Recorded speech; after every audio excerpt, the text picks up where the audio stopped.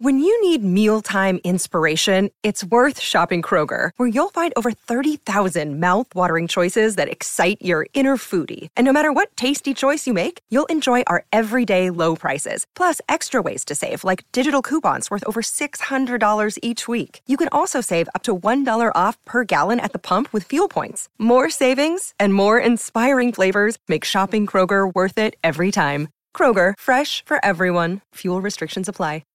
If you've got a thirst for knowledge that never quits, Brightside Podcasts are just what you need. Whether you're into recent discoveries, space exploration, true stories, or useful tips for self-improvement, psychology, gadgets, or just your day-to-day routine, there's something for everyone. Imagine you're showing planet Earth around to a visitor from outer space. How about we show them some of Earth's majestic phenomena? First things first, the dancing northern lights. They'd probably think it's a work of magic if science hadn't been able to explain how on Earth these things work. It's crazy that such a beautiful phenomenon can emerge from such a violent encounter. So how about we take a closer look into the process? The so-called aurora borealis is, believe it or not, the result of solar storms. See our sun? This huge ball of helium keeps releasing some of its plasma out into the galaxy. When a bit of plasma is released from the sun's field and is out in space, it's called a solar storm. You've certainly heard of them before. These plasma clouds will fly by Mercury and Venus before reaching the Earth. But when they do get into contact with the Earth's magnetic field, something interesting happens. The solar storm gets deflected. This collision between the solar storms and the Earth's upper atmosphere produces tiny flashes of light that fill the polar sections of our skies. Looking at it from an Earthling's perspective, it looks like the auroras are moving or even dancing. But that's just an illusion. If we could zoom in on the phenomenon, we'd see nothing but billions of flashes occurring at super high speed. What's that sound, though? Yep.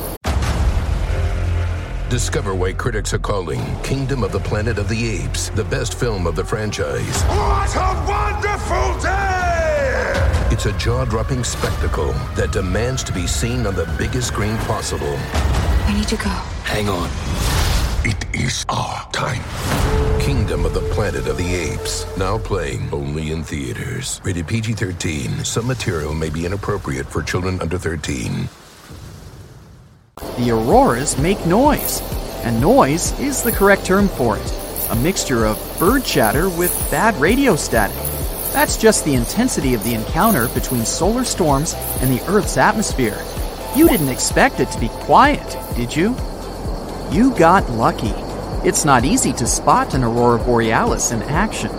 Several factors need to be aligned for you to witness this otherworldly marvel. The main one is, you'll need to be far away from any major city centers due to light pollution. This may sound silly, but as the auroras are faint, you'll need a dark environment to see them more clearly. Oh, the least easier bit is that you'll need to check the index of geomagnetic activity at the time and day of your visit. Now, where our visitors are from, there are no clouds, so even seeing a regular cloud is already exciting.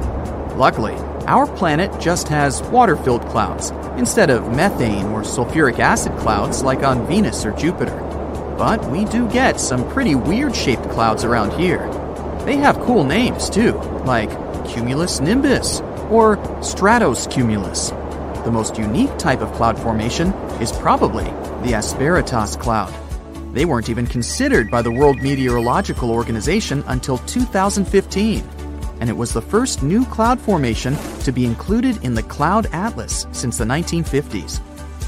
The name Asperitas comes from a Latin word that means rough and irregular, and if you look at them attentively, you'll see they actually look like a rocky ocean on a bad, windy day. Then there are the lenticular clouds, which are a whole different story.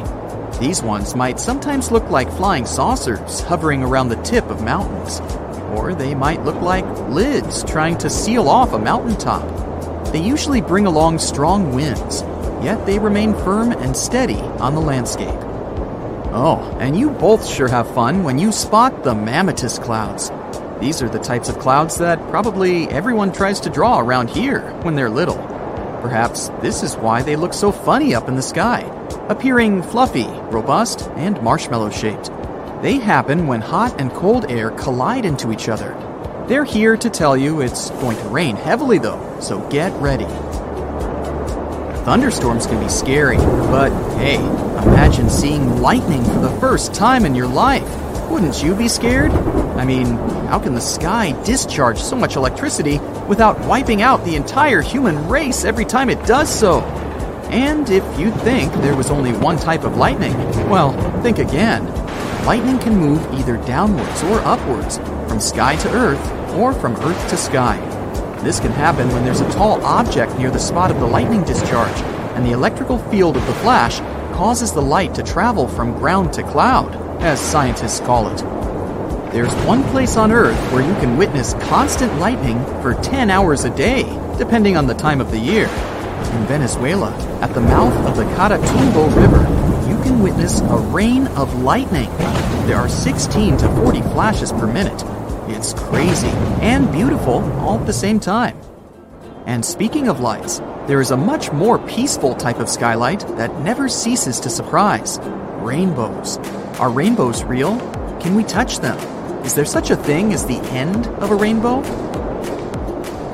Maybe your visitor friend will be disappointed, but no, you can't touch a rainbow. They aren't physically there.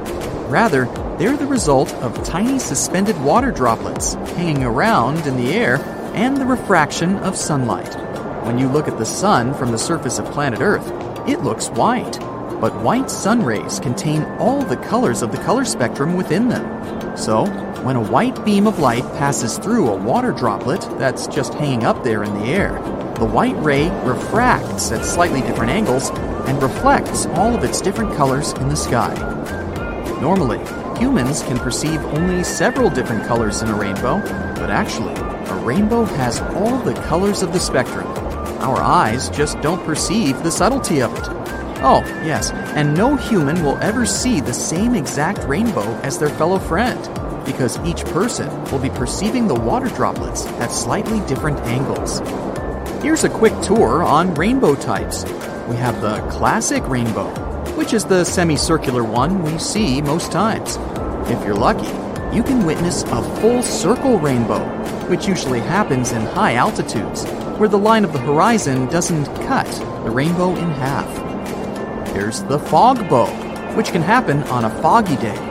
They're also known as white rainbows because they don't reflect multicolored rays, only a white bow.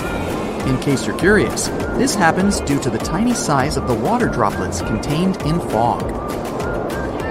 Ah yes, and there's also the possibility of a lunar rainbow, aka a moonbow, which is a very unusual sight. It happens usually during full moons when the light of the moon is at its brightest, and it's also perceived as a white arc outlining the moon's outer rim. And what's that over there on the horizon? Is it a linear rainbow? Well, it sure looks like one, but linear rainbows don't exist. Although they may look like rainbows, they're a different phenomenon entirely.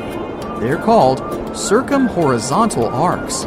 These beauties happen in colder atmospheres, where there are ice plates suspended in the air. It's also known as a fire rainbow, because red is the predominant color. Let's finish this unique touring experience with a beautiful sunset. The sky is a bit cloudy, so the bright orange sun paints the sky red, purple, yellow, and all colors in between. But when it sinks down on the horizon and almost disappears, it turns green? Well, that's unexpected. It's not that the sun has turned green, but our eyes perceive it that way due to the dispersion of sunlight. You see, as the sun is sinking below the horizon, the light is being dispersed through the Earth's atmosphere like a prism. This prism works like a mirror inside a cup full of water. The mirror and water will refract the rays in many different directions. So, as sunlight is passing constantly through this prism, we may get unexpected flashes of green light just before the sun says bye-bye for the day. Wow, this tour was nice. Catch you next time.